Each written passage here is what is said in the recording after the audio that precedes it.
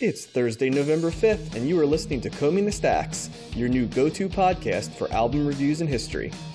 Whether you are a returning listener or a first-timer, we thank you for joining us on our journey through 6 decades of music, 3 albums at a time. Each week, we dig into the top 100 albums of the 1960s, as identified by our friends at the website besteveralbums.com. This week, we celebrate our 19th episode of Season 1. Your hosts are the team that has been described as both faithful and feckless, fun-loving and felonious, John, Josh, and Matt.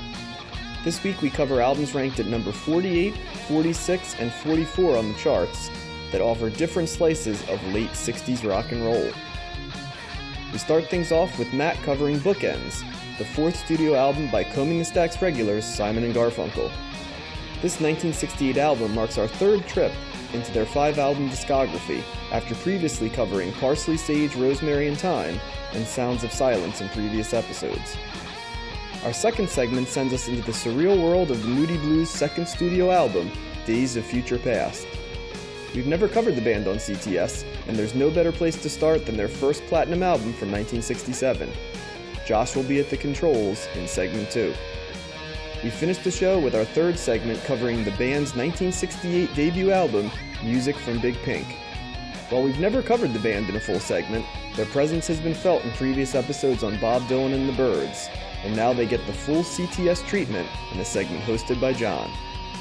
Morrissey warned us that November spawned a monster, but we promise that Combing the Stacks is more of a friendly ghost. See you inside.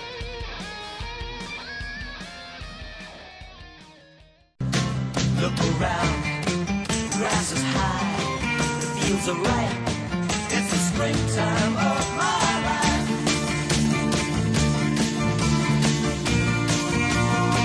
Seasons change with the scenery, weaving time in a tapestry. Won't you stop and remember me at any convenient time? My manuscripts while looking over manuscripts of unpublished rhyme, drinking my vodka and lime. Tuesday afternoon, I'm just beginning to see. Now I'm on my way.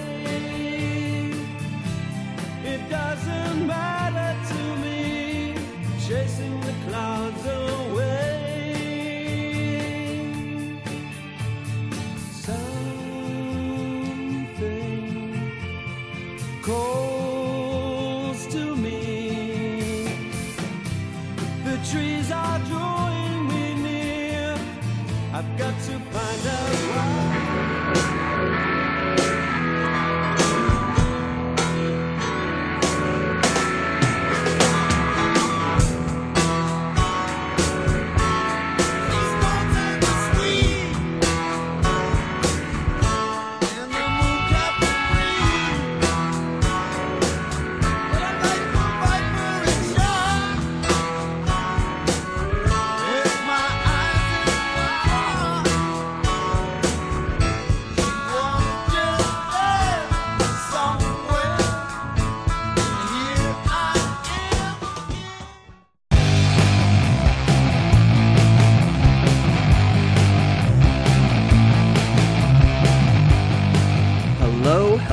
Hello. It is probably when you're listening to this, hopefully you're listening day 1, so that would mean that it is November 5th, 2020, close to the weekend, a couple days after the election. We still, as we tape this, are not 100% sure of the end result. We are certainly not going to get political, but just for the context of where we're at, that's where we're at right now.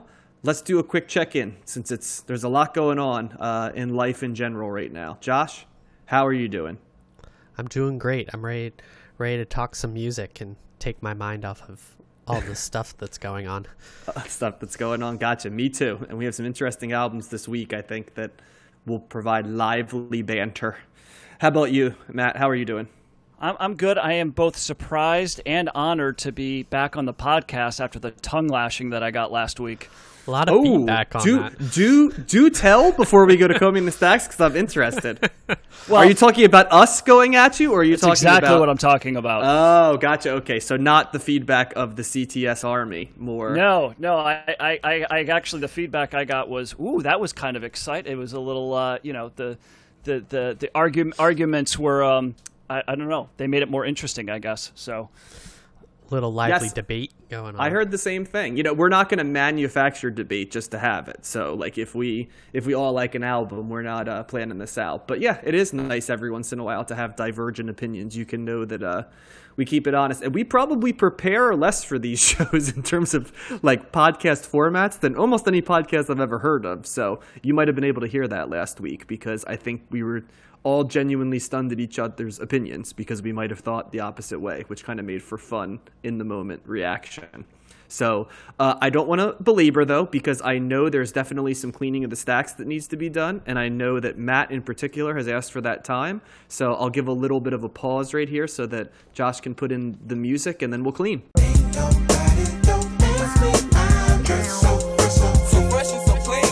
So I wanted to I wanted to learn a little bit more about that whole Kinks controversy with the... You wanted to learn more about some kinks. Some kinks is what you wanted to learn? The Kinks controversy. What was that Google search?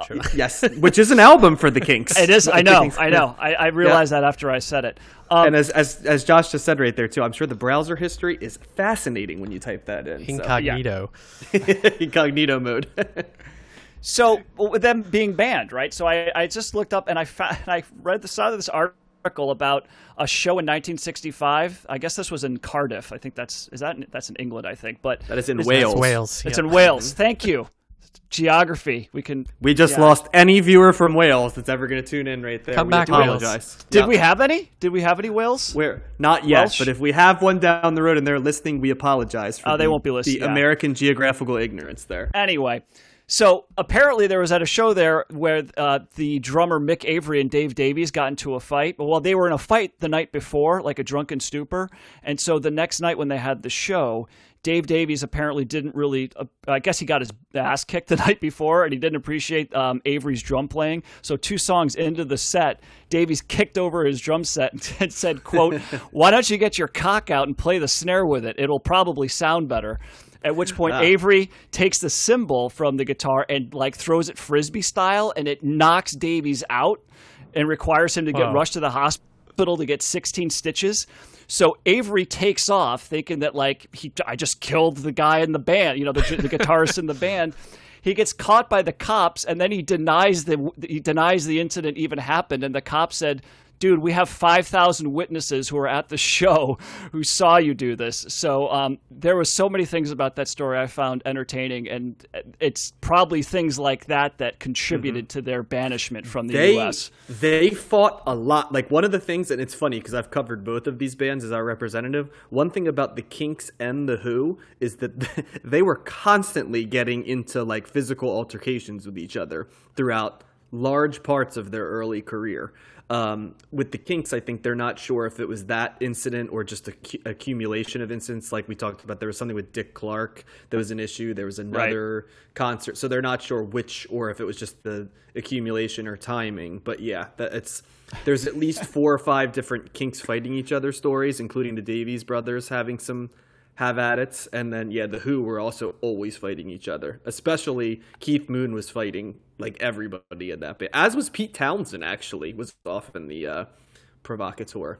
I guess I just didn't think of it when I hear that they were fighting on stage. I guess I didn't realize that somebody actually tossed a cymbal and knocked them out. Like, that just seemed like a different level. So, so I found that funny. Do you find that like just most of the famous bands of the 60s, it's amazing how many of them just did not get along? And really, when you think about it, because the Stones had, some pretty notable riffs.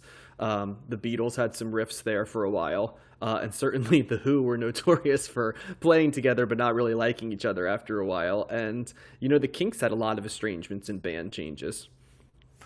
Yeah, I don't know if does that not happen as much anymore? I never really thought of that before. I mean, you hear about tension, but you don't hear it like Yeah. You know what I'm saying? Like and even like, I mean, it carries over to the 70s because there's plenty of bands that have issues in the 70s too. But yeah, you really don't. Like, you don't hear like about like Radiohead or like the Strokes, like all beating the shit out of each other. They just They just take breaks now, and then right. Yeah, that's true. Yeah, Fab's not tossing cymbals at Julian Casablancas' face or anything like that. So, that's interesting. So, and then the other real thing I had quick was that we talked about the Jefferson airplane last week, and Grace Slick had a birthday on October 30th. So just like the day after we recorded, or 2 days after, she is 81 years old. Woo, nice. So happy birthday, Grace. I wonder if she still sings for fun. She has officially not been singing for 31 years professionally, because that's what you say, John? Quote, yep. Mm-hmm. You turn 50, you stop being a rock star. So. Mm-hmm. Yep, it's one of my favorite quotes in all of rock, and so true. So, yep, that's good stuff, Matt. That's some strong cleaning right there. Nice. Good stories. Is there anything, and there's going to be some good stories that come out of the albums this week too, but before I move on to that, Josh, is there anything you want to clean, or do you feel you got it? I feel pretty clean. I don't have anything. Feel pretty clean and scrubbed. So, yep.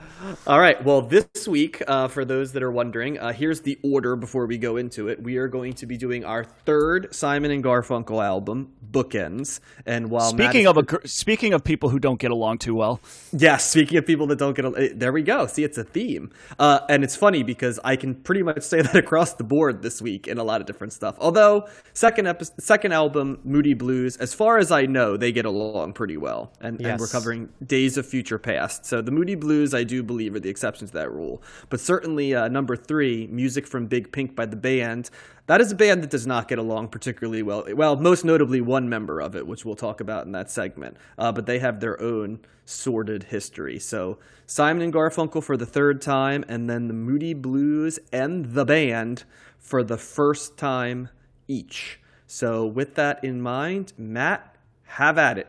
Bookends. All right. So in the opening montage, we heard a clip from Hazy Shade of Winter. And now we're going to hear a clip from the song America.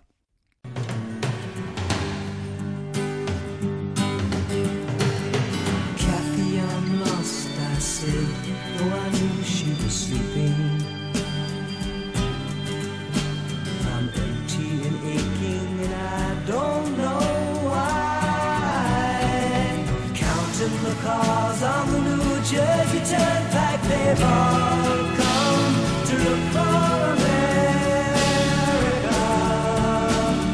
All come to look for America. All right, now that we're all feeling patriotic, let's get into Bookends. Can I jump in real quick? Of course. So, you sound so enthusiastic there. Of course, John, please. Hazy Shade of Winter at the beginning. Who is the famous cover of that I grew up thinking sang this song originally when I was 8 years old? Bananarama. Good guess. That was a good guess. Do you know, Josh? Or I know. I'm pretty sure Matt knows. Yeah, I do. It's the Bangles. Oh, the Bangles. Yes, I always a very get those good cover. groups mixed up. Mm-hmm. So all girl bands are the same, Josh. That's basically what you're saying. That's not what I'm saying. So this is go ahead. I was going to make a joke. I was going to say, for all Josh knows, they're letting women play rock and roll for the first time right now. So. Who let these women play guitar? So this is the duo's fourth studio album. It was recorded over a fairly lengthy period of time, starting in September of 1966. And all the way through February 1968, but most of the work actually started in late 1967. So most of the album was recorded in a relatively short period of time. It was released on April 3rd, 1968, which was 24 hours before what famous event? What was the date again? April 3rd, 1968. Was it Martin Luther King Jr.? You got it. See, you guys are better with history than I am with geography. Yep. So Paul Simon, leading up to this album, he experienced a period of writer's block that he was. So it kind of took him a little while to get the songs down, and Columbia execs were pushing for a little bit more output because they were used to getting records at 2 to 3 albums a year. So this was a little troublesome for Columbia. But I think with the result of how this album did, that they ended up being okay with it. Because this album did reach number 1 on the Billboard charts and stayed there for 7 straight weeks, and it remained on the Billboard charts for a total of 66 consecutive weeks. And it had such heavy pre-orders that Columbia was able to apply for award certification before any copies left the warehouse of the factory. So this was they knew this was going to be a big hit. Can I ask something that I just thought of real time? Did that time on the charts bookend the end of the 60s and the beginning of the 70s, Matt? Or did it end in the 60s? 60s, April 68, no. Oh, well, I thought I was going to do a cool... It wasn't in the 70s. It was close, though, John. It was close. And Clive Davis at Columbia, famous music mogul Clive Davis, anticipated that the album was going to be successful, and he made the suggestion of raising the price of the album $1 above the industry average to a whopping $5.79, which... That's a lot of money. Let's see how good your math is. Do you know how much money that equates to today? Ooh. $25. $35. $43 in 2019. So that's just but one of the ways he was able to justify it was because they included a really nifty looking poster in the vinyl copy. So you not only got the album, you got a poster, Simon and Garfunkel silhouetted against like the backdrop of the Brooklyn Bridge or something like that. So I think Simon and Garfunkel worked that. They had a little bit of an argument with that. And it's unclear exactly if Davis was able to keep that going for a while. But so this is a concept album, which I was wondering that. That was one note I wrote down. I was too. It's funny you say that because I was thinking that too. So, but it's a concept album in a weird way because only the first side entails the concept. Because side 2 is essentially is essentially a bunch of stuff that were kind of throwaway tunes that didn't really make the Graduate soundtrack, which came out before this. That so answers the question I had in the segment, Matt. And it sounds like Josh did too. But yep, okay. Cool. Yeah. Now the analogy works because it's not a true bookend of the 60s. The first side is the bookend, right? So yeah, I guess that some of those songs on the second side were, Simon had pitched to Mike Nichols, the director of The Graduate, who didn't really. What was that? I forget the names of. Is the concept? Is the concept like from birth to death? Is that it what is? It sounded lyrically like that's okay. Even the names, right? Like Save Voices the Life of My Old Child People. and Voice of Old People and Old Friends. And Simon and Garfunkel aren't exactly opaque in terms of their songwriting. So do you think if they did the remake of this album or the remastered version, that sounds from Old People would just be Simon and Garfunkel talking? Yeah, probably. Yes. They should do that. Yeah. And prior to recording, Simon told Garfunkel, quote, "I'm going to start writing a whole side of an album, a cycle of songs. I want the early ones to be about youth and the last song to be about old age. And I want the feel of each song to fit." So yes, this is basically looking through the lifespan of a human life. The lyrics concerned youth, alienation, life, love, disillusionment, relationships, old age, and mortality. Not that I would know any of that because I just read that I wasn't listening to lyrics at all. So But only for the first 7 songs, right? So that whole artistic statement would be like a crisp 15 minutes, pretty much, right? Yeah, because the whole album's 29 minutes and there's 5 more songs. Yeah, and one of the songs is a 2-minute old people talking about mucus and money and stuff. So, yeah, the Simon attributed that some of these themes that he was writing about were to the feelings that he experienced while smoking grass, which he often did while writing. He felt that he needed to smoke grass to write his best songs. And let's see. So this album actually was very successful. It kind of, coupled with the success of The Graduate and the soundtrack, it really launched these guys into the stratosphere. Simon began getting many offers to score different films, licensing music to movies. And Paul Simon called it their first serious piece of work. Another funny thing about this was that the group was under an older contract with Columbia Records, and this contract stipulated that Columbia would pay for all studio costs, and Simon and Garfunkel took advantage of this because they got a bunch of musicians, including people from orchestras. So there's cellos and violas and different types of instruments from orchestras. They also took that song Punky's Dilemma, which might have been one of the songs that was rejected from the Graduate. That took over 50 hours to record. They were being extremely meticulous to the point where they would even record single notes to fit into the music. So it was, Simon was going nuts with the production. Give me a break. The Brian Wilson style production there. Yes, exactly. And this, remember, the album that came out prior to this was John's favorite album title, Parsley, Sage, Rosemary, and Thyme, and that was the first album that Simon really took the helm, with production, and so he took this to the next level. But this also began to see the decline of the duo's collaboration and showed early signs of Simon's intention to go solo. But that's basically the history of the kind of little synopsis of the record. So let's go into the feedback here. So let's start with you, Josh. What do you think? So once I figured out that whole concept album and you guys already know how I feel about concept albums, I was on board with this album. I did not like the first concept portion of the album. I thought that was the weaker part of the album. I thought all the songs on the back end were really good. That being said, there's still some good songs on the first part, but I think overall this album is uneven. It seems like just ditch the concept part of the album and just play the good songs. Like, more than half the songs on here are awesome. So the concept album just seems half-baked when it's only half the album, and I don't know why they did it. And the songs like Hazy Shade of Winter are excellent, and you don't need a concept to hold up a good song, in my opinion. I really like this album. This album also sounds really good on headphones. I found out. I don't know if you guys experienced that, but you could hear a lot of those instruments in the background that Matt was alluding to. I heard some clarinet and sax, and you can hear people talking in the background at some point, or just like different sounds. And you have, like on America, you get the bass in one ear, and then you hear other stuff in the other ear. That it's really cool. So I'm a big fan of that. I appreciated the album more after listening to it on headphones. Yeah, I think overall it's great. Fakin' It was my favorite song that I had not heard before.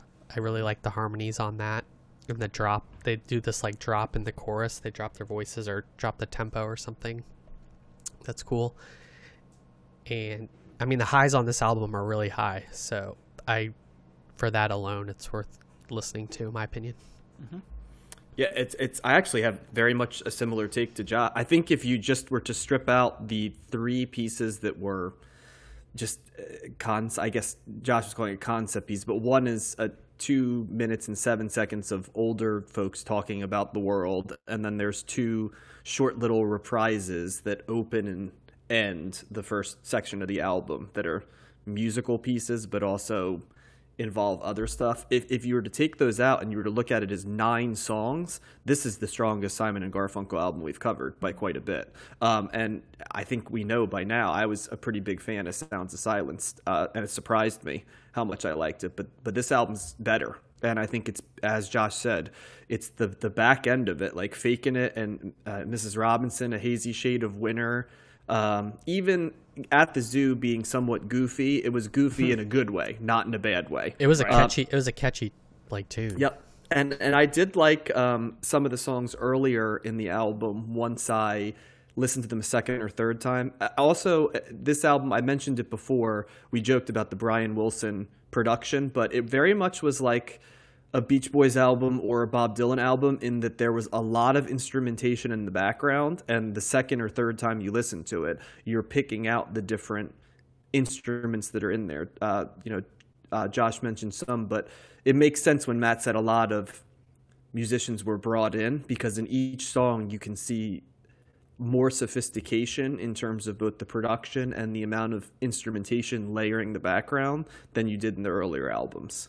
And so, and with the stereo, moving away from the mono, it definitely, you can hear it even more pronounced, especially the bass lines. It starts to sound like a Dylan album in the sense that the bass lines pop out at you, even though they're singing, folk rock pretty much, which was a staple of how I always hear Bob Dylan. So I would definitely say this is a recommendation for you. And one thing about Simon & Garfunkel, man, if you don't love the album, they're out the door in like 30 minutes tops. So, Yes. and that's the thing. It's like, it's hard to be offended by something that only lasts 30 minutes, So Yeah. Yeah. I think I have a similar reaction to you guys. First of all, I will say that this has my favorite Simon and Garfunkel song on it, which is America. I love that song. It's the chorus. I like how it's subtle. It's I mean, obviously it's Simon and Garfunkel. They don't really. I mean, Hazy Shade of Winter is as rocking as they probably ever get, right? Which is still Right. which is a great song. I agree with you guys. That's a great song too. But I just like how. It's like they're holding back with America, and I think that it just the production with it, the vocals. I'm not much of a lyrics guy, but I do like the lyrics of that. I like the imagery that he's coming up with, and so that is my favorite song. So I think that to me is by far the best song on the album, and it makes the first side stronger. I agree. I probably like the second side a little bit better. The first side doesn't bother me as much. Because you're right, like it's almost like Voices of Old People you just skip over. I listened to that a couple of times, and I'm wondering if there's some sort of overall message or theme or something like that. And I didn't. There's not. I know. It's Simon and Garfunkel went to a retirement home in Reseda and just taped a bunch of people like talking in a day in February. That's all that is, right? So it's like, and it's oddly, it's kind of. I guess it's maybe not terribly oddly placed because it is, between overs and old friends. But it's a weird thing. It's just a waste of time as far, I don't know. But I think I do like the bookends themes. I think that's very pretty. And oddly enough, I read this and I can't believe it came up this week because I didn't think about it, but it's also interesting that it came up this week that somebody in Wikipedia, it said that that the guitar playing for the bookends theme was an acoustic piece once compared to the work of the Moody Blues, which I mean, I can see that a little bit. Sure. it was just an acoustic piece. I'm not like, acoustic is. I'm always a little sketch on Wikipedia. Like, it's good to get some basics, but I've learned get your very basics from Wikipedia and then don't get many opinions from them. And normally that's the stuff I pass by, but I'm like, oh, we're covering the Moody Blues this week, and I thought that was just kind of interesting. But I reserve the right to say that could be true as I listen to more Moody Blues, but I do not see it based off our comparison points this week. Yeah, and there was also comparisons with Sgt. Pepper. It's like to the point where the critic was saying, oh, like this song here is, At the Zoo is like being for the benefit of Mr. Kite, and it's like, I'm like, all right. No. Too many drugs. Yes. Yeah. So I did like it. I think the more I agree with you, John. The more I listened to, I appreciated the first side a little bit more. The more I listened to it, Overs is kind of like a jazzier kind of tune. That grew on me the most of any track on the album. There's some good lines on that album too. Mm-hmm. Yeah. Yep. So, and Save the Life of My Child.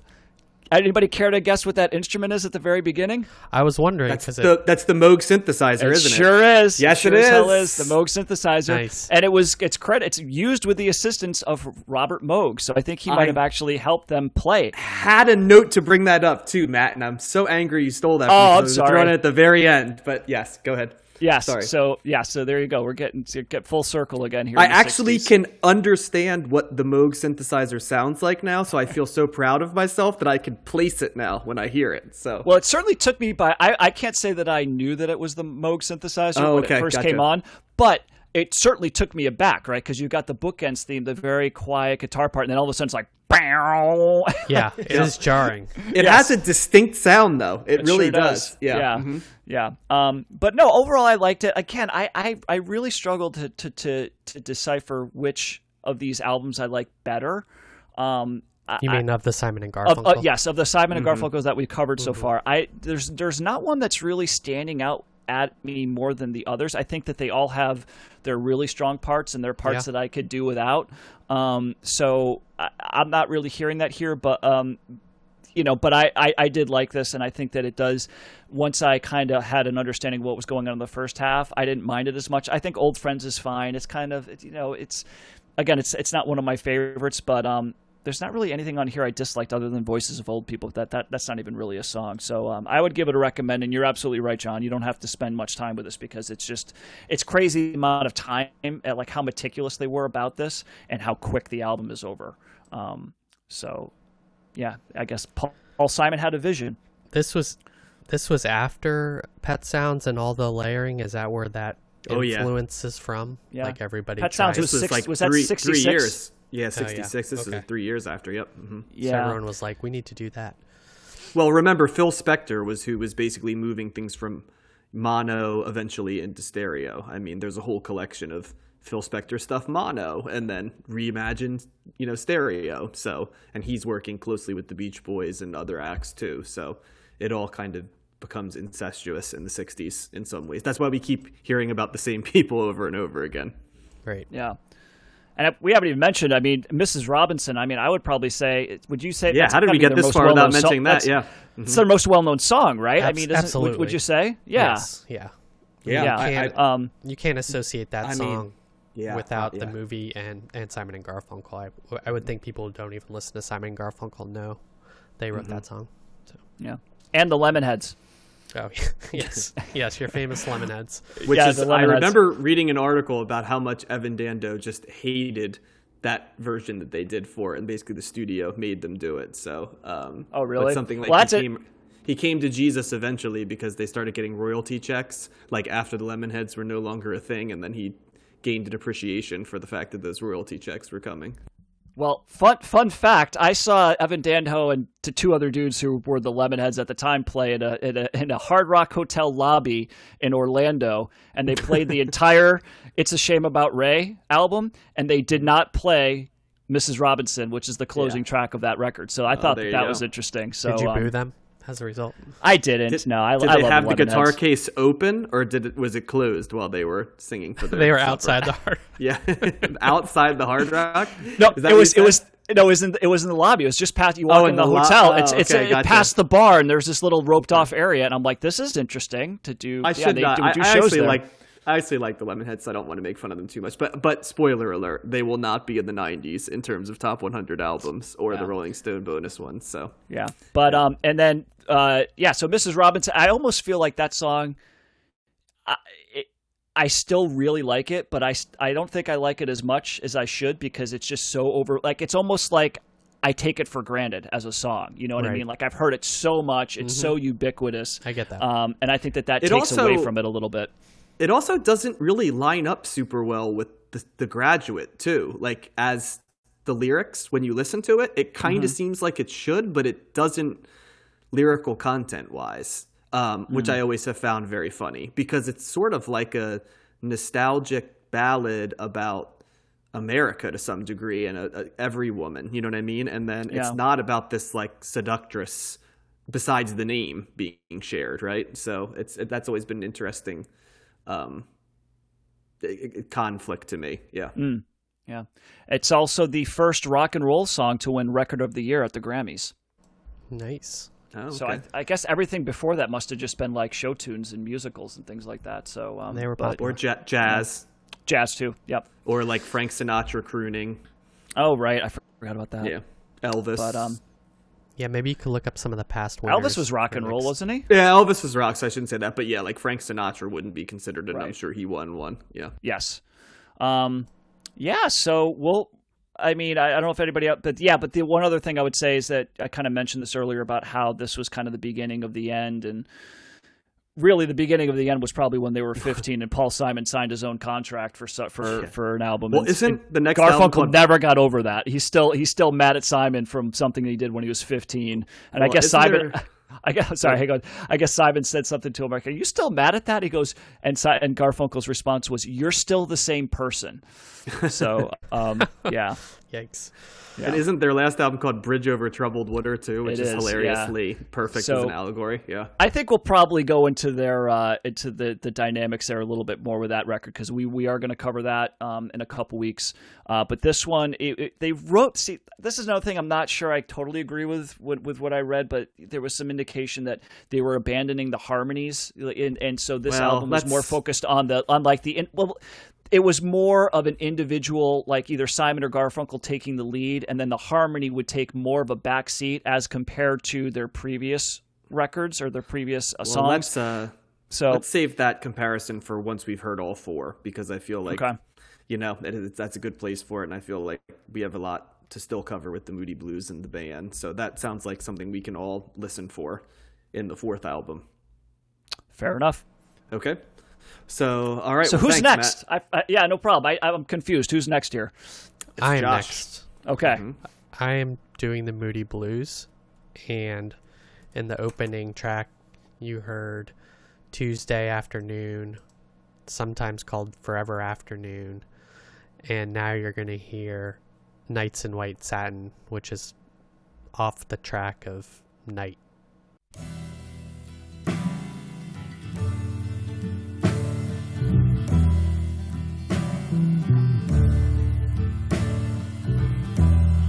Nights in white satin, never reaching the end.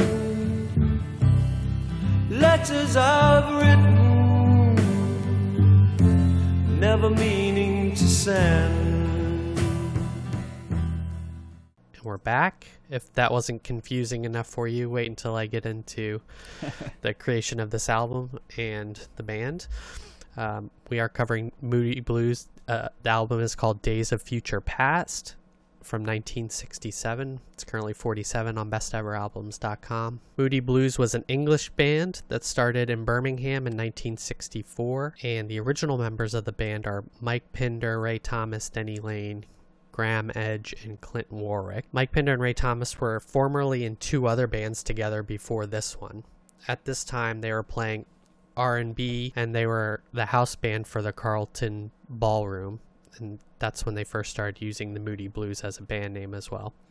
The band obtained management through a company called Ridge Pride and leased their recordings to Decca Records. They released a single called Steal Your Heart Away, which did not chart. They then released their second single in 1964 called Go Now. That single went number 1 in Britain and number 10 in the United States. Then they signed directly with Decca.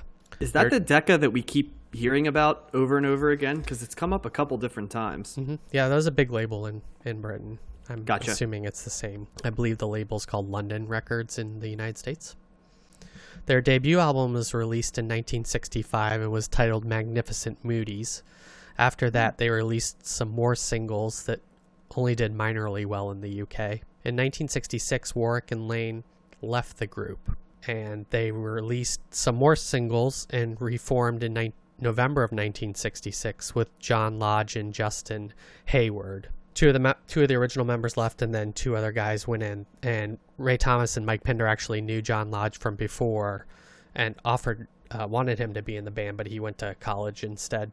And then Hayward, I think they also knew him, and both of them have been in the Moody Blues for basically the entirety of their existence at this point, up to present day. At this time, they had some success with some of their songs in Belgium and France, so they were touring mainland Europe mostly because they weren't as successful in the UK, but they could still make a good living playing kind of the R&B stuff along with their original music in Europe. So around this time, they decided to stop covering R&B songs and switch to performing their own material. This revamped version of the Moody Blues released a single in May of 1967, and this also failed to chart in the UK, but gave a hint of the sound to come. I mean, as you can see, they weren't really successful out of the gate for a while. It's not like one of these bands that, were flash in the pans or just had immediate success. They really kind of were playing for a long time without too much of a following. This new sound that they switched to featured Mike Pinder's Mellotron The flute also became a more prominent instrument played by Ray Thomas. So now I'm going on a little side divergence here. What is a mellotron? Well, it looks like a little piano, and you push keys that play different sounds that were recorded on tape. It's actually an analog sampler, and it was created in Birmingham in 1963. So it generates its sound using analog samples recorded on audio tape rather than digital samples. So you push the different keys and the tape runs through the machine, and depending on where it is in the spool, you make different sounds with the keys. So it's not like a piano in that way. It's really just like pushing keys to make different sample sounds. It's like the ultimate instrument in prog rock is what I always think of the mellotron as, because they love it. So yeah, and there's some good videos on YouTube actually that I saw of the people playing the mellotron, explaining how it works and what it does. Go ahead, John. You're going in one direction, so I'll let you finish, Matt. I was just going to say it's the beginning of Strawberry Fields. If you know that Strawberry Fields by the Beatles, that's the mellotron's at in the beginning. And there's another famous song we've covered in a previous episode that has the mellotron all over it, played by Rick Wakeman from Yes. Do you know that one, Matt? Was that the Pretty Things? Nope. Wait, the album we covered up. We haven't covered a Yes album. It wasn't a Yes. No, album. but Rick Wakeman from Yes played the mellotron on a very famous song we've covered. Oh God, it would be Space Oddity by David Bowie. That's the sound that creates the Space Odyssey. Yep. So go ahead. Yep. And the mellotron is used extensively on Days of Future Past that we're talking about today.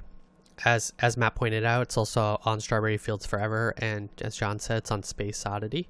It's also used by King Crimson, who we'll be talking about in a few future episodes. It's also been used on a Rolling Stones album that we aren't going to be talking about, their Satanic Majesty's Request. It's on Matt's beloved early Genesis albums, the mellotron. Yeah, it's on. And I can't wait for those episodes and more great albums that Matt likes too. Yeah. Yep. It's on. I'm just going to get me guys, early Christmas present. I would love a mellotron. Yeah. Yep. It's on Oasis's Wonderwall, and it's on Radiohead's OK Computer. Yes, it definitely is on OK Computer. I knew that without even having to listen to it. Yeah, I thought Matt would appreciate that. Those bands are okay. Yeah, as well as a lot of other. Those are the more famous ones, but. So this brings us, back to the Moody Blues, back on track. This brings us up to the current time period of the album Days of Future Past. Their contract with Decca Records was about to expire, and they owed thousands of pounds to the label. Their second planned album had never probably come out. The ones that they had to recover from that deal they cut with the Rolling Stones, where remember they had to give them like a huge royalty rate to sign them, if you remember from last week. That's right, yeah. A couple weeks ago, yeah. So. Yep. So they made a deal with the label to make a rock version of Antonin Dvorak's New World Symphony to promote the company's new Duramic stereo sound audio format. So I guess the Duramic part is more of like a brand label for the company. Side note, Antonin Dvorak was a Czech composer, and New World Symphony came out in 1893. I did listen to a little of that. That album was never completed. They never even made that album with the New World Symphony. However, they convinced the composer of that project, Peter Knight, who was responsible for the orchestral arrangements, to collaborate with them using their original material. And this resulting hybrid concept album was Days of Future Past, and it was released November 10th of 1967. It peaked at number 27 on the UK charts, and 5 years later it reached number 3 on Billboard charts. Wow. So this is really an album that people, I guess, found over time and then very slowly gained ground, at least in American. Was there any other... Because that seems like to go pretty high in a very long period of time. So that means it's cutting out, newer stuff. Was there anything in particular? It wasn't like used in a movie or anything like that. Was there any other reason for the? Not that I read. Wow, yeah, that's it's impressive. kind of similar to the David Bowie origin story when you think about it. Like it had some success, and then like 3 years later it blew up. There were some re-releases of the album that I'll get to, but I think that helped as well. The concept of the album itself, as you can tell by the titles of the songs, is that it takes place over the course of a single day. It used the, quote, London... Oh, okay.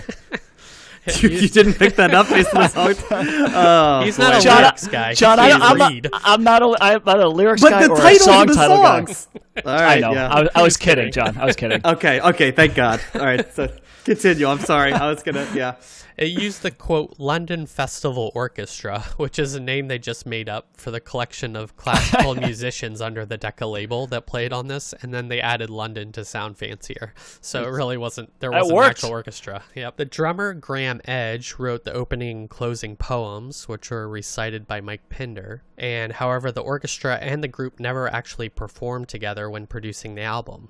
So the band would play a particular song or part, and then they would send it over to Peter Knight, who would compose an orchestral linking portion, that's quote, which the London Festival Orchestra would then perform. Tony Clark produced the album and continued working with the Moody Blues for the next 11 years. Sometimes Tony Clark is known as the Sixth Moody. Engineer Derek Varnels is also heavily credited with creating the early studio sound. The two singles from the album are Nights in White and Satin and Tuesday Afternoon. Nights only made it to number 19 in early 1968 on the UK singles chart, and Tuesday didn't chart at all. In later reissues in the 70s, it charted higher in the UK.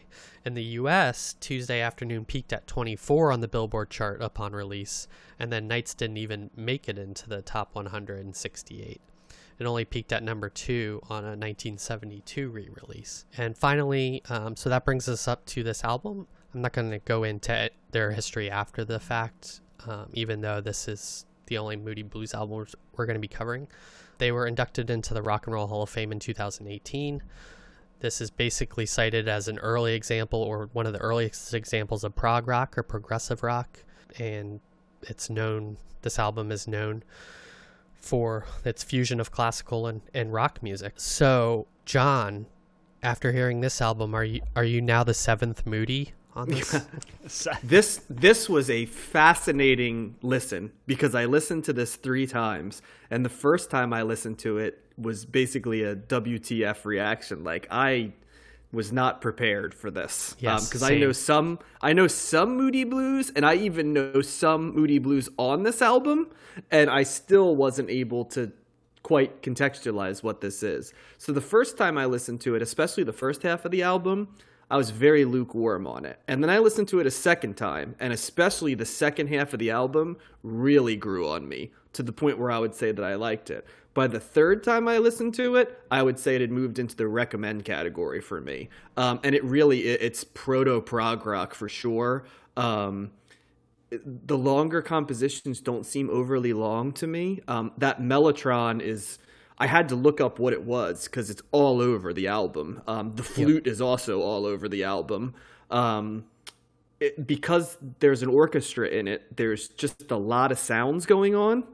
And trying to place each of the sounds requires multiple listens, but it's an enjoyable listen. And yeah, I really liked it, and it really came out of left field for me, because it's very unlike anything we've covered so far. But it ended up being in a very pleasant way for me, and the songs had a way of really getting stuck in my head for long periods of time, especially Tuesday Afternoon. Really, like, I don't know what it was about that chorus, that, like, you know, the drawn out, like, Tuesday Afternoon, and then the transition into the, like, harder, well-produced... I don't know how... I think you just have to listen to it, but the transitions I thought were really good on a lot of the songs, and I ended up liking this album quite a bit. So I'm interested to hear what you guys think about it, because I can add more, but I don't want to take up too much time. I love this album. This is great. I knew you. This is great. Yeah. And I have similar reactions to you, John, in that it was definitely surprising, right? So I thought the first track is pretty much all orchestra, or, you know, it's like a classical piece of music, and I was like, okay. And real over the top orchestra, like a Disney movie type orchestra. Yeah, like a soundtrack to a movie almost, or something. Yeah, and that's a great. I was going to say that, because it sounds like a lot of this could be a part of a movie soundtrack. You know, like the music itself is telling the story. You know, without any words or lyrical content.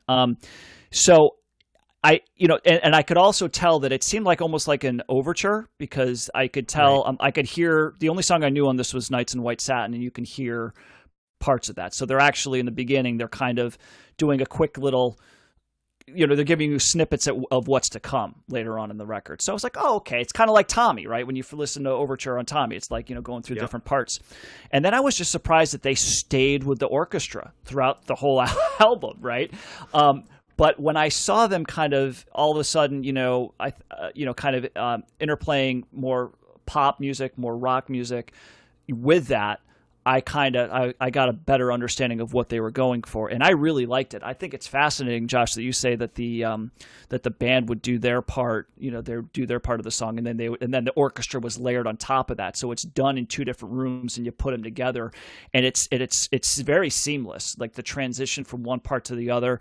I love that prog nature of stuff. There's some really cool parts, and that takes you in different directions, and then it brings you somewhere else, and they're all really cool. They're really intricate. The melodies are great, and it's a very interesting listen. And I probably would agree, John. I think the second half is better, is a stronger half. With the afternoon and evening in particular. I loved Peak Hour though. That was like the second part of the lunch break peak hour. I really like that part. But it's interesting too, because there were times I'd listen to this and I would lose track of what track number I was on, because and it wasn't till later when I really started, as I was listening and watching seeing where the songs changed from the on Spotify, I was just intrigued to say, oh, this is all one song, because it's just the entire album blends together into one big piece.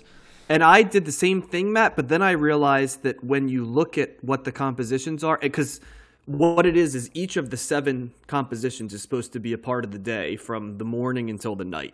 And you can kind of, when you see what part of the day it is, the music starts to sound like that part of the day. That's true. And that was kind of how, by the third time I listened, I was able to do it based on, so now it's gone from the dawn into the morning, and now the morning into the lunch break. And there is a subtlety to it that you're like, okay, I got it.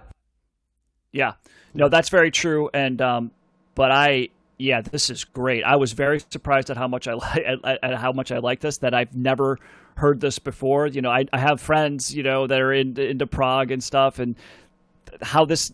I don't know. I don't know if anybody. I would assume that nobody's come across this before in my circle, because I'm sure I would have heard it. But I really like this. This was great. Yeah, I am not as high on this album as you guys are, but I appreciate what it was trying to do. I mean, calling this a rock album is generous at best. It's really like you said, it's really classical music, and I mean, I'll do credit to Peter Knight, because he's like doing the orchestra, which is probably more than half of the album involved. So he's as much involved at this Moody Blues record as they are. And I read a little bit like when they would tour. Later on with this album, they would bring an orchestra to tour with them, because how could you play this otherwise, really, on tour? I like what they were trying to do. I didn't find myself loving or revisiting it much. I think I don't like that combination of classical and the rock folk that they put into it. I'd rather have them separate. I mean, I think we've discussed this before a little bit about the combination that some of these albums try and do, and whether or not they succeed for me is debatable. I feel like I just don't know. For me, I don't know if it really works for me having them together. I don't feel like it gives me a lot. I'd rather just listen to them separately ultimately. I do like the complexity of the album though. I like you said, the different sound effects and the feel you get as you progress throughout the day. When you get to that lunch break, it's like it feels like people are going to and from work or something. There's like kind of a hustle and bustle to it, and I think there's a lot of sound effects too. Yes, like I remember like train whistles and stuff in the background. Yeah, or almost like traffic or something maybe. Yeah. I think The Afternoon is probably the most interesting song on the album for me, and that's where I got the Mellotron. I picked that up as well when I was trying to listen for that. But Can you imagine the marketing department on this album like trying to trying to figure out how to sell this album to people? Because I can't even imagine. Yeah, it's like it's a combination of rock music and classical. Who's this for? I love albums though that like you look at it and you go, this was released in 1967, and it's like when we did the Stooges album, or when Matt and I did that Monks album. Like, it's certain albums in the 60s just come out of nowhere, and you can see that they're going to be growers because they're just like incomprehensible as like when they were recorded. They sound of another era to some degree, right? And that's what's funny about this. To some degree, it sounds like an older album than it is, and in some ways, it sounds like it should be right in the early to mid 70s prog rock heyday. And I think, Josh, I disagree with you in my personal take in that I don't think I would want to listen to either of the parts of this separate, but together it enhances the two of them completely. I think the interplay is what really makes both pieces, and on their own, I don't know if I would have had as much interest. It'd be very different. Yeah, I guess what I'm saying is, in general, not this like specifically, I think I'd rather have classical by itself and rock music by itself, not necessarily the parts of this album separately. But yeah, gotcha. I get what you're saying. Well, the thing that's interesting about this too is because you're right. If you look back at it and say, oh, this came out in the late 60s, that's crazy. Nothing sounded like this. But man, I don't know if anything sounded like this since then. Like, this is the combination, because there's other music that you might listen to, you might be aware of, that has the orchestra, but to this degree, the orchestra that's that dominant throughout the entire album, it's real. I think that's really unique. Can you think of anything else that's that orchestra?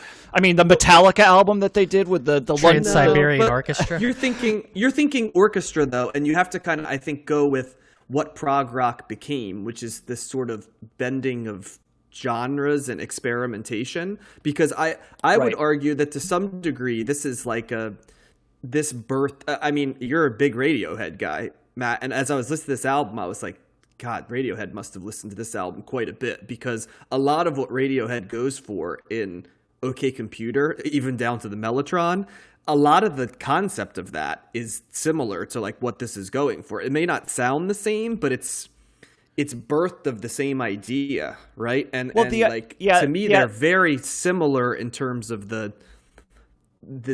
idea and the process. Yeah. Yes, and I would agree with that. I'm talking more about the sonic nature of the heavy orchestra that's throughout the entire. It's not just one song. Right. It's not just like the beginning. It's the entire album, and I would probably say that there's as much, if not more, of that than there is anything else musically. Yes, on this, agree. It's everywhere here. And I don't know if I know of another album that's like, because yes, you have like Elton John did the concert in Australia with the London Symphony Orchestra. Like, you have artists that do albums with orchestras, but as a live performance. But for an album, a studio album, this is unique in that way. But you're right, John. There's like the progression of certain things. It's definitely there with that progginess, and I love that stuff, which is why I love this album. As much as we talk about the Beatles influencing everybody, which they did, I feel like this would have had to have been on the radar for the Beatles in 1968 and 1969 with some of the stuff they ended up doing. Maybe not putting an orchestra in, but I just see a lot of people delving into this album and taking pieces. I mean, the Beach, Brian Wilson, right? I'm sure could listen to this, and certainly, the early, Bowie and Genesis and stuff. I mean, they all, to some degree, I could see being influenced by this. Yeah, the Beatles, it's kind of interesting because if this comes out in late 67, this is right at the tail end of the Beatles, because the next album that the Beatles did was the White Album, which was not really... I mean, there's some songs on that, like Happiness is a Warm Gun is kind of like three different Day parts in the together. Life. But A Day in the Life was... kind of... Yeah, but John, The Day in Life was before this. Sgt. Pepper was in 67. Yeah, like August of 67. So, okay. So that's what I'm saying. Like this... Well, I don't know if same time. They would have been, they would have been interested in this, sure, but I don't know if I hear future Beatles albums taking cues from this, if that makes sense. Right. So. No, but it's like at around the same time, so they must have been processing the same stuff. Because that's around the same time. That's what's interesting about it. Because as I listen to it, I'm like, this is like a day in the life Beatles to some degree. Yeah. So yeah.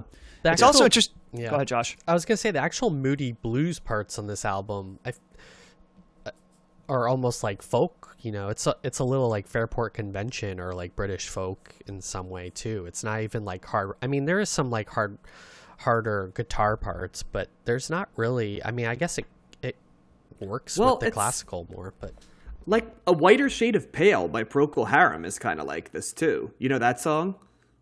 Yes. I think so. You know what I mean? And that's kind of like, I was thinking of what was really fascinating about this album was I was thinking about all the different things that were spawned near it, around it, and from it. And that was where I wrote down, like I jotted down like all these songs that it reminded me of, and I could keep going. I don't want to keep doing that, but it's fascinating. You know, it's also interesting. It says that it was recorded. The last day was recorded November 3rd, 1967, and released on November 10th, 1967.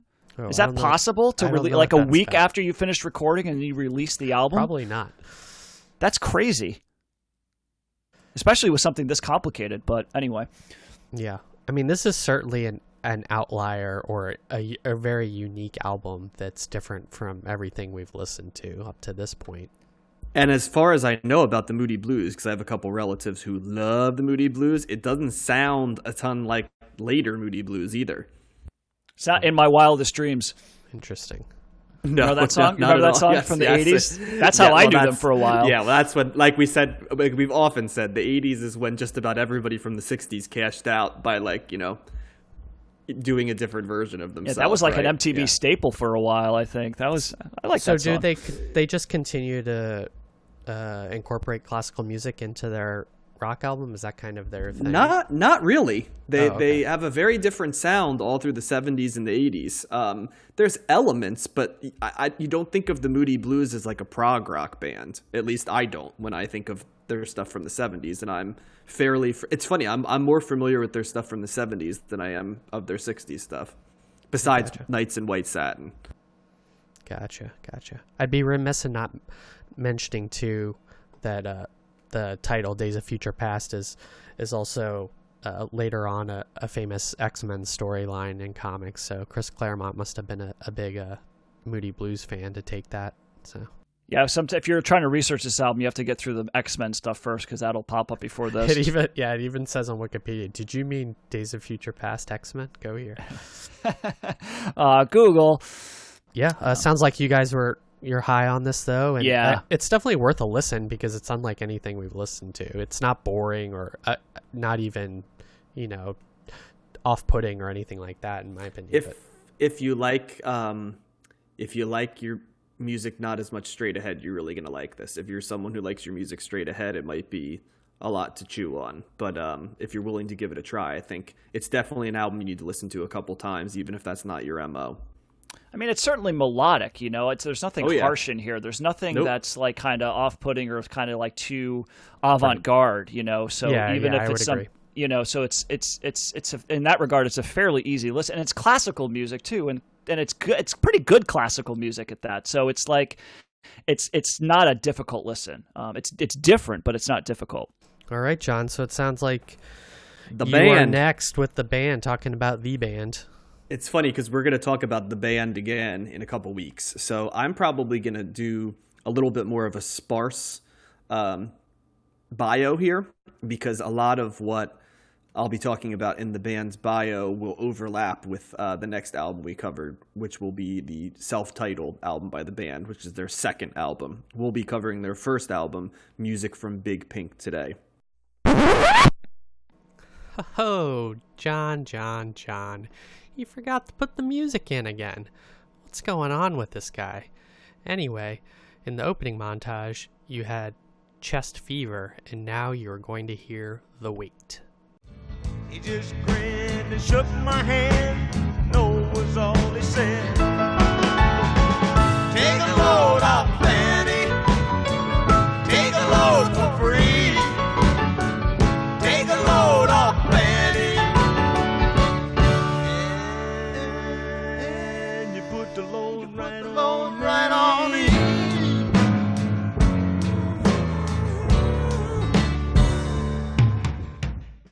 So let's go through the basics of the band. The band are sort of known as a musician and a critics band, more so than they were a well-selling band. They kind of have the reputation of being a bigger band than their sales would make you think that they were. They sold relatively well, especially in the mid to late 70s, but the 60s work and the 70s work that's considered sort of their peak work was not great selling and not overwhelmingly high charting either. But critics and musicians themselves always loved the band. So there are 4 Canadians and 1 American. They were formed in Toronto in they were basically formed as the band in 1967. That's where they became the band, and there's a lot of stories about how they became the band. They were probably, and this is the most important thing to know about them, they were the backing band for Bob Dylan when he went electric, and thus they were sort of offhandedly called the band over and over again. They wanted to be called either the Honkies or the Crackers, but their record label did not want either of those to go. They actually played as the Honkies and Crackers a couple times, and then they basically said no. So they just started being called the band. At first they hated it, but then later they grew to like it because they thought it was sort of preposterously like ostentatious, but also basic. Yeah. So, but they've been playing together for a long time. Their origin story is really actually very fascinating. I'll go into some of the interesting parts. They start as a backing band for a gentleman by the name of Ronnie Hawkins, and his backing band was known as the Hawks.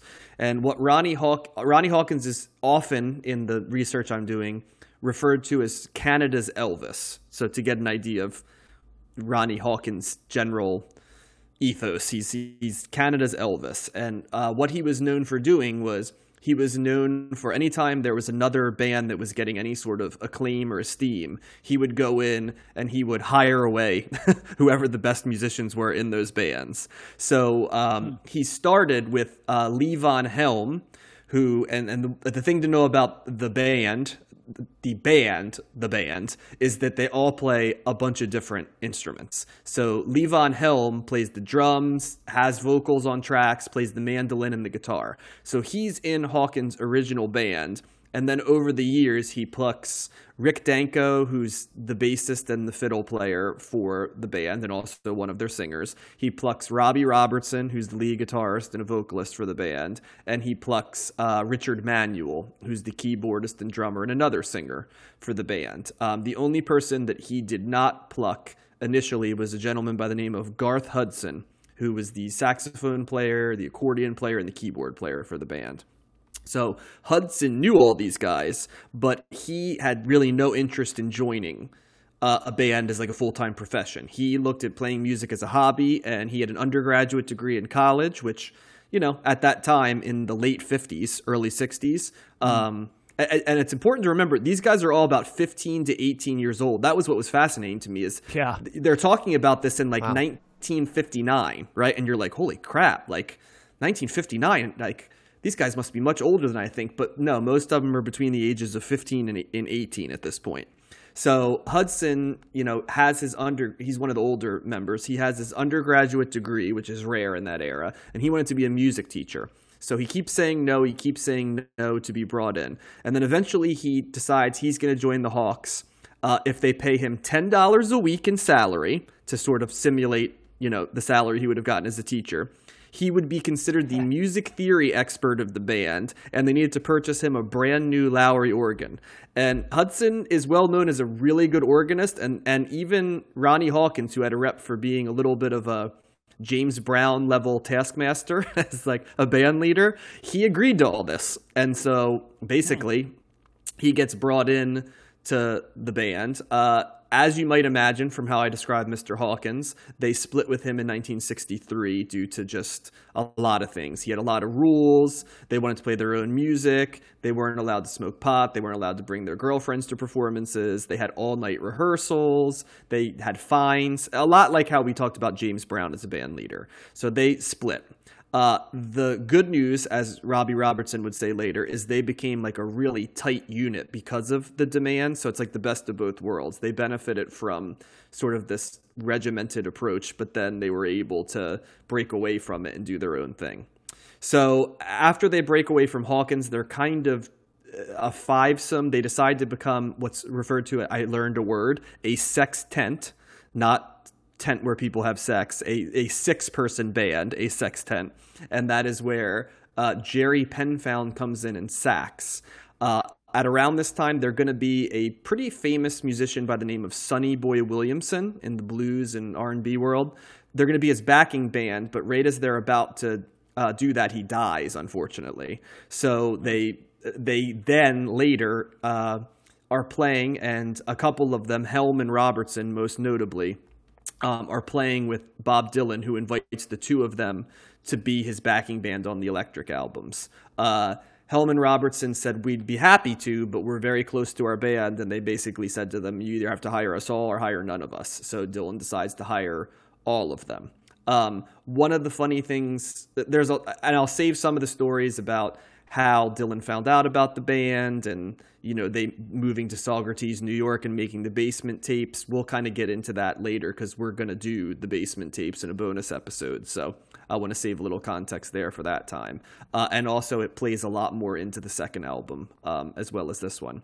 But one of the things that I thought was really funny is that it's mentioned quite a bit. The band really had no idea that Bob Dylan by 1967 had become a huge act. They still thought of him as sort of a folk act, and a protest singer. So think they were still thinking of him at the Woody Guthrie, Joan Baez level, well known, but not, Bob Dylan, right? And so they go out on tour with him, and the band is used to playing for these very upbeat Americana, blues, just very raucous, people wanting to have fun type, rockabilly, right, was what they did before they went into this.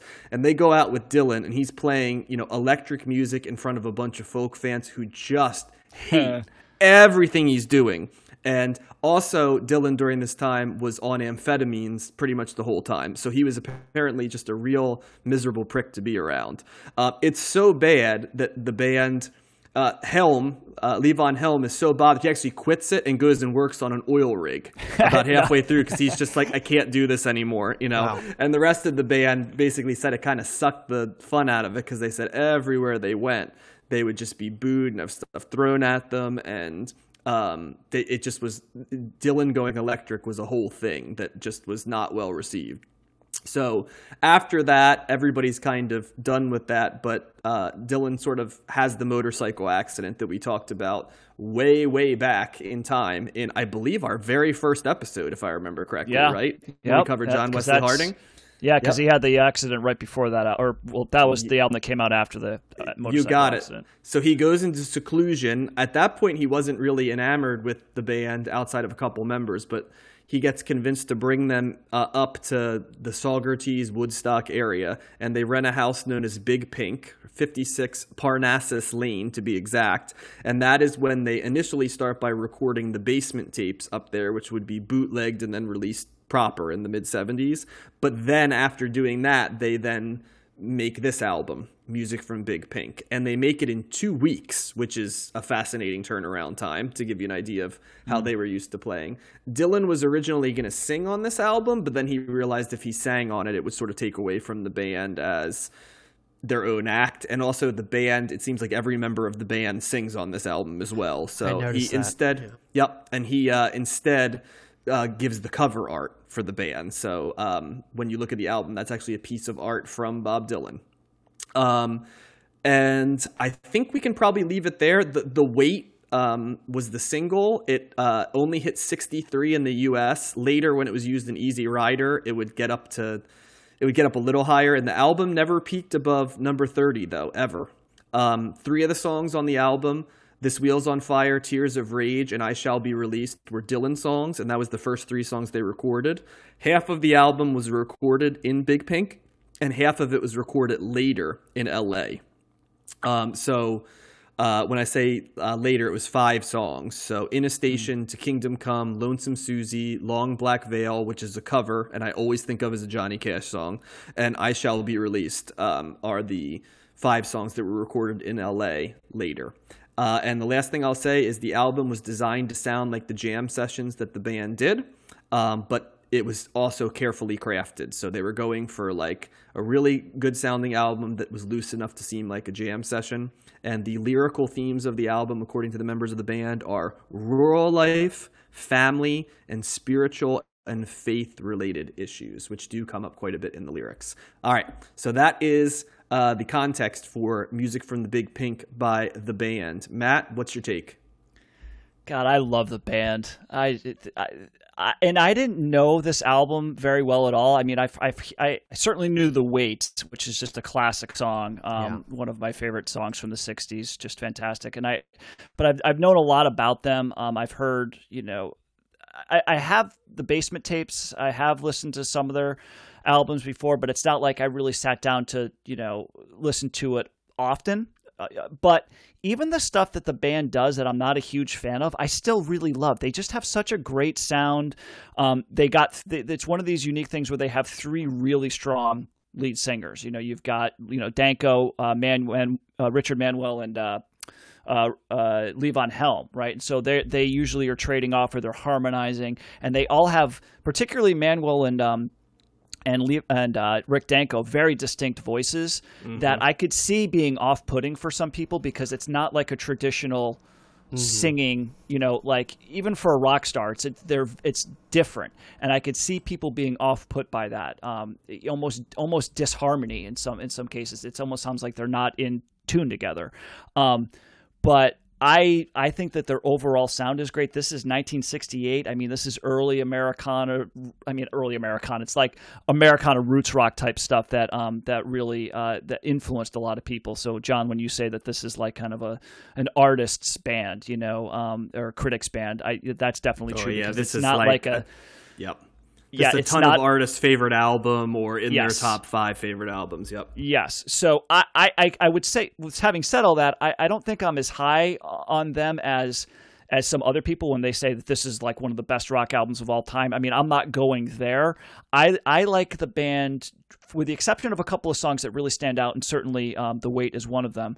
I just like them as an overall sound. I really think that they're just a cool band, and I think that there were some fun surprises on here. I thought Chest Fever was a cool ass song with that organ. I mean, like, there's hard organ on here. Garth Hudson playing the organ is a distinct sound as well. Chest Fever is my favorite song on the whole album. Yep. Yeah, for sure. that's great. And I like the covers. Long Black Veil definitely is. I think of that certainly as a Johnny Cash song as well, but I think that they do that well. I like this the more I listen to it. It's I think I like it when they pick up a little bit more. I think like agreed. Caledonia Mission and I think We Can Talk kind of stand out as really good, kind of more upbeat songs. But they're just a cool ass band. Their story is tragic. I'm sure we'll get to some more stuff later on because they certainly had their issues, a lot of early deaths. But it's just a very unique band with a very distinct sound. As soon as you hear a band song, you like, this is the band, right? Whether you love it or not, you can definitely tell it's them, and it's a cool listen. I'm glad I listened to this more and got to know these songs a little bit more better than maybe I have listened to some of their stuff in the past. But man, they're just cool as shit. High praise. All right, Josh. My hot take is maybe they should have just stayed a backing band because, like Matt said, and I'm glad he pointed it out, I found whoever was singing, or depending on who was singing, distracting to the point of like me not enjoying the album. I really did not like the guy. I guess it was one or two guys that sang off, kind of in a higher pitched voice or like an off-key type of way, like Matt was saying.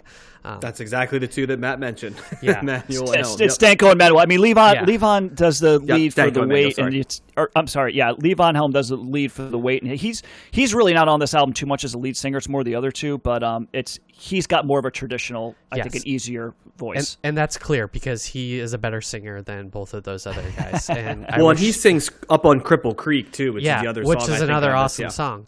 I guess knowing that, I wish Levon Helm was on this singing on this album more because I think I would have enjoyed it more. I really liked the music when I was trying to put the vocals out of my mind, and I like that Americana vibe that they give off. I liked Long Black Veil quite a bit, and Caledonia Mission too, and like you said, there's a lot of organ in this, and I don't think we've gotten as much organ up to this point as we have on this album, and That's so why they paid the man $10 a week. Yeah. So that was a nice change of pace. But I'll be interested to see what the other albums that we listen to with them come from, if I'm still annoyed by the singing, or if it mixes better, or just flows better for me. I do like Chest Fever as well, because they got some really great guitar parts on that as well, mixed with the organ.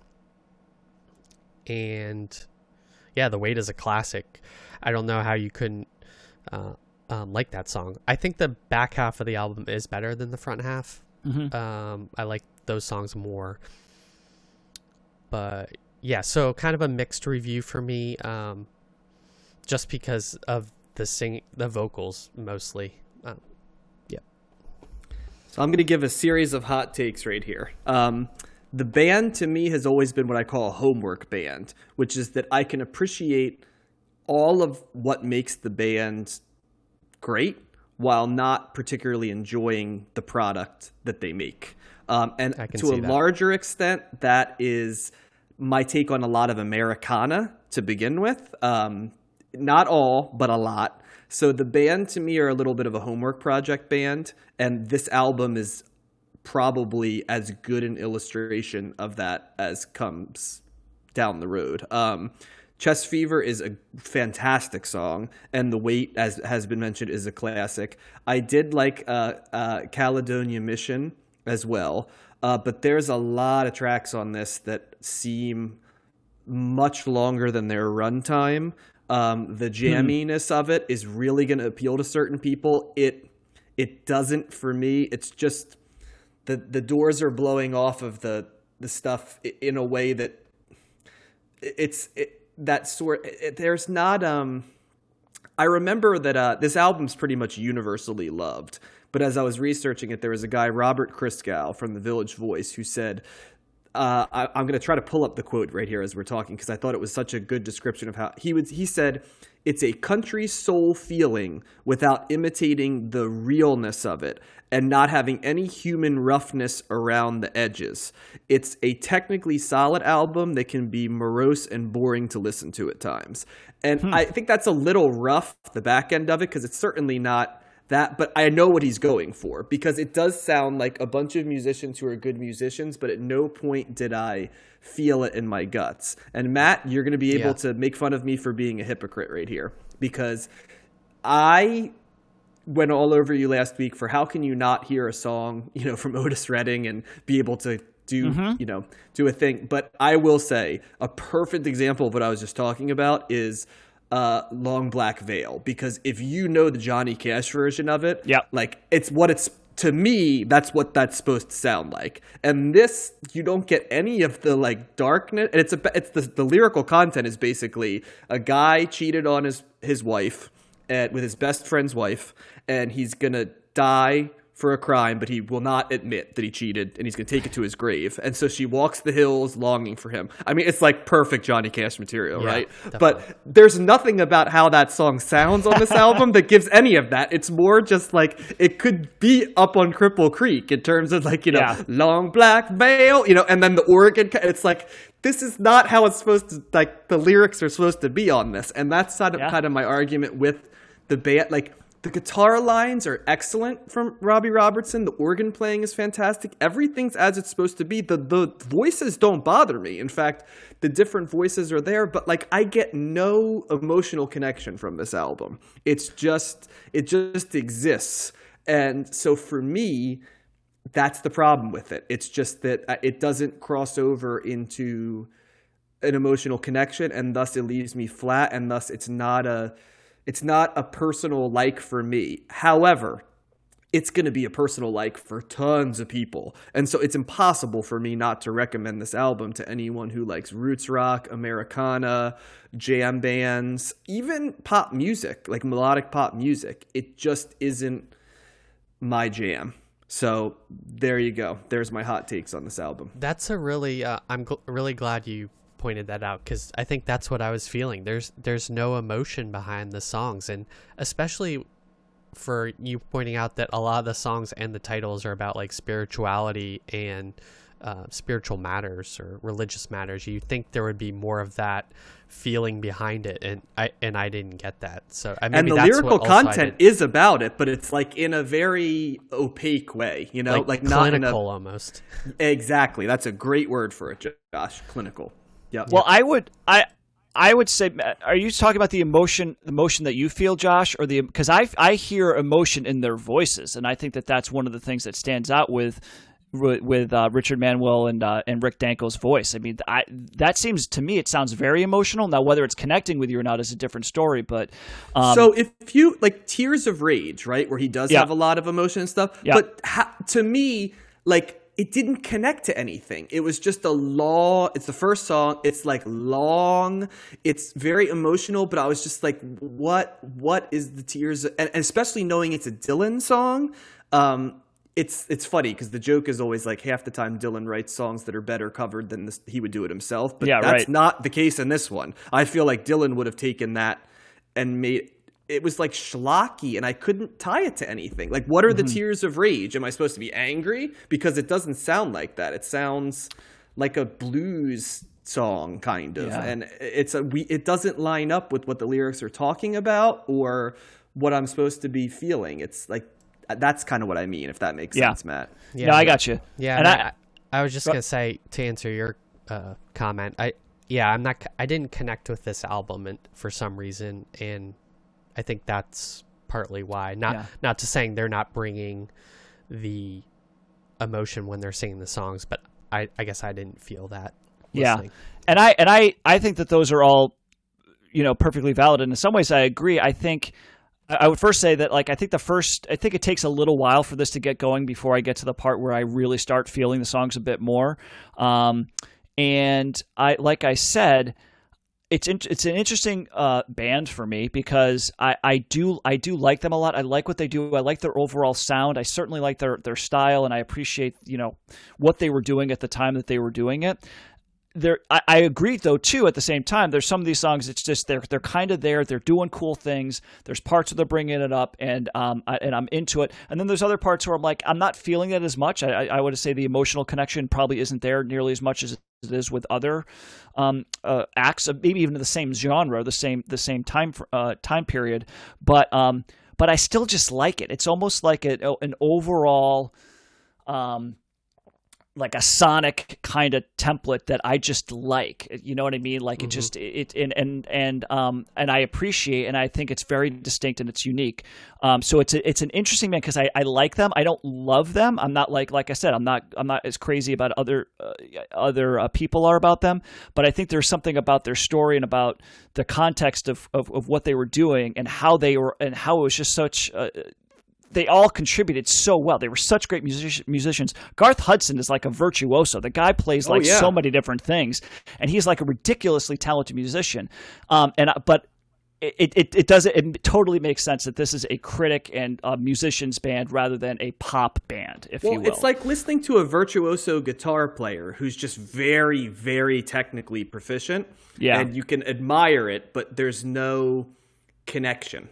Right. That's how I feel. Or when, I don't mean to pick on but like a band like Dream Theater, right? Where they're doing a lot of complex stuff, but at no point do I ever feel in any way invested in what they're doing. Because it's just like, wow, you have all this skill, but it doesn't translate into, you know, the 1 minute and 45 seconds that like the Ramones, you know, Blitzkrieg Bop does, you know, by doing next to nothing.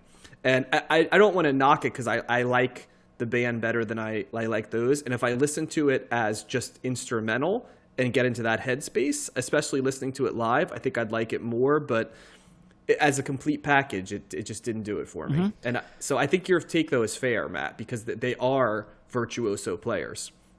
For me, I'm trying to think of another like comparison. It's almost like, for me, like listening to Neil Young but without Neil Young or something. Like, it's missing some key element for me that is not there, at least on this album. Maybe it will be on later albums.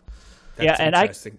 That's interesting. I could say this as we're talking about this. I think that there's ingredients here for this to be, for me, a stellar album. right? Something that I would just be like, this is fantastic. You got to go listen to this. And I'm not there with this, right? And I think it's for a lot of the reasons that you guys are saying.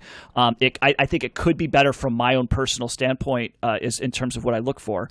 But I just think it's interesting. It's just it's the, I don't want to say it's the image, although that's part of it, but it's the musical image of this band. It's that sound that is very distinctive that I do like, and I don't get bored of it. But it's you feel about them like people feel about the Doors. You know, it's as much about the mystique of them. Not that they sound similar, but the same kind of idea. You know, it's like I like this band as much because of, I think in your case, Matt, it's because of the origin story, and I am aware of it, and they're tied to Bob Dylan, and I like Bob Dylan, and I love Americana music, and all of my favorite Americana artists love this band, so how can I not love this band? And whereas for me, Americana is a tougher sell, so the origin story holds, it doesn't get me there, so it's just listening to it as a piece of music, right? Yeah. And I think some of the songs are there, certainly, but it's the way, like you said, Up on Cripple Creek, that's another great example. That's like, oh man, if they did more stuff like that, yes, I would agree. I'd be way more into them. But the songs that are, to me, like inferior to those are still good. They're still interesting to listen to. And some are better than just good. Some of, like I said, Chest Fever was a good surprise. We Can Talk, I liked a lot. So, this is overall, this is just a very fascinating a band. Yeah, it'll be interesting because we're going to do them in a couple more weeks, and we're going to do their second album. So it's going to be interesting to compare album 2 to album 1 and see if we have a different take, or if we sort of go the Simon and Garfunkel route where we basically do the same review 3 times. Well, have you guys seen The Last Waltz? Yes. A long time ago, yes. Yeah. And I know Robbie Robertson and Martin Scorsese are a long-standing partnership in terms of scoring films, from Raging Bull all the way through the 80s and 90s. He's the go-to guy for Martin Scorsese in terms of scoring. Much to the dismay of Levon Helm. And the rest of the band. Yes, that was a big, yes. Robbie Robertson became the genius, and the rest of them got left behind, which is a bitter source of contention. Yeah, for sure. But we'll get there later. Yeah, but I think I bring that up because I think it's also fun to see. It's a different thing to see these guys live, and that's a great movie, and they have like a lot of great guest stars and stuff. But it's a good thing to see these guys perform live too, because you can kind of get a little better sense of what they were doing and how talented they were. But and it's a Thanksgiving movie because they recorded it on Thanksgiving, so I guess you're supposed to watch that like on Thanksgiving Eve or whatever. It's a tradition that I've heard from some in some circles. Oh wow! If you go to @combing our Twitter account, you can see the version of Evangeline they do from it that I posted up earlier this week. So, which is pretty solid. Mm-hmm. Well, I'm looking forward to listening to that next album. Maybe, I mean, this is their first album, to be fair, so maybe they change a little bit on the next one. There you go. All right. Well, I think that gets us to the end of the road right there, as Boyz II Men would say. Band nothing like. I can't let go, John. Are we covering that band? I don't know. We should. Maybe it's in the Rolling Stone countdown. But so keep your eyes open for the potential for some bonus episodes in the next couple weeks. We're getting close to having some, so we may have that with maybe some guests as well. A little hint right there.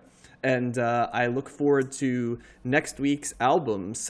It's going to be quite an interesting collection of albums next week. Have you guys had a chance to take a look at what they are? Yes, but I have not listened to them yet. I think I have. Okay. Do I have Miles Davis? You do. Do you know which Miles Davis album you have? I have In a Silent Way. You got it. In a Silent Way from 1969. That's going to be Matt's segment. Well, why don't we each billboard our own segment? So Matt just did his right there. The second Miles Davis album, correct? Because we did Sketches that we're of doing. Spain. Yes. Yep. The second Miles Davis album we're doing in the 60s from 1969. Josh, what is yours? I'll be discussing Cream's Disraeli Gears. Mm-hmm. One of my father's all-time favorite albums, Josh. So when he heard we were doing that, he was very pumped up. He might actually listen to the show because of that one. Whoa, wow. All right. I know we're really getting into the big stuff right there. Yeah. So I, on the other hand, I'm taking a look right now because we moved some stuff around. It looks like next week I'm sorry, I'm taking a peek. It looks like I'm At Folsom Prison by Johnny Cash. Yeah. I didn't even realize I had that next week, and I know that album super well. So that'll be an interesting one to cover. I'm sure that's going to be a hell of a bio. Yep. Yeah. So one of my favorite lines from High Fidelity also. There you go. I still think the favorite biography is Cash by Johnny Cash. Well, just go ahead and post that on Twitter this week, Josh, so we can put that up there. And what I'm going to try to do is put up something from the Dewey Cox story, Walk Hard, because there's many influences, and we're going to get that up there too. So check us out if you haven't on Twitter. You'll hear all the different accounts that we're on. We have a YouTube account, Combing the Stacks there. All right. Before I sign off, guys, anything you want to add? Nope. A real quick cleaning of the stacks. Boyz II Men's highest ranked album is Boyz II Men 2. It ranks number 2,156 in the 90s. So we are not covering that on the best ever albums. I do believe, though, Boyz II Men 2 ended up in the updated Rolling Stone Top 500 list. So it may end up finding its way in. That's amazing because it's overall it's 11,857 on best ever albums.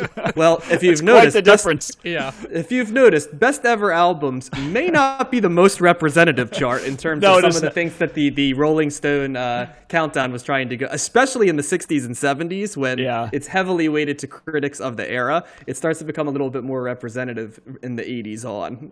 But yeah. It's like certain types of music didn't even exist in the 60s and 70s. I would guess 90s R&B was not something that existed in the mind of best ever albums at that time.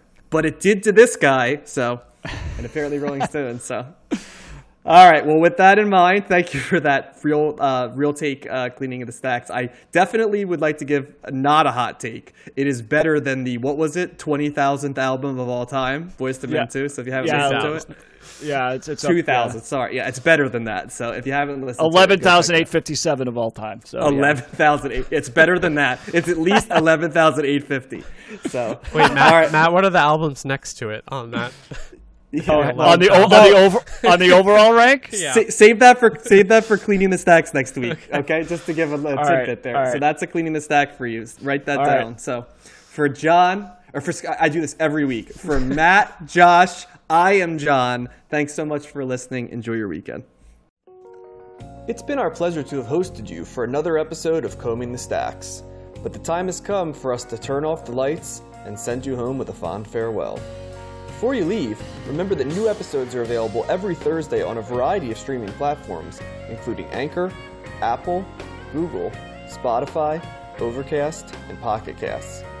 You can email with questions, comments, or general feedback at combingthestacks@gmail.com or follow us on Twitter @combingthe.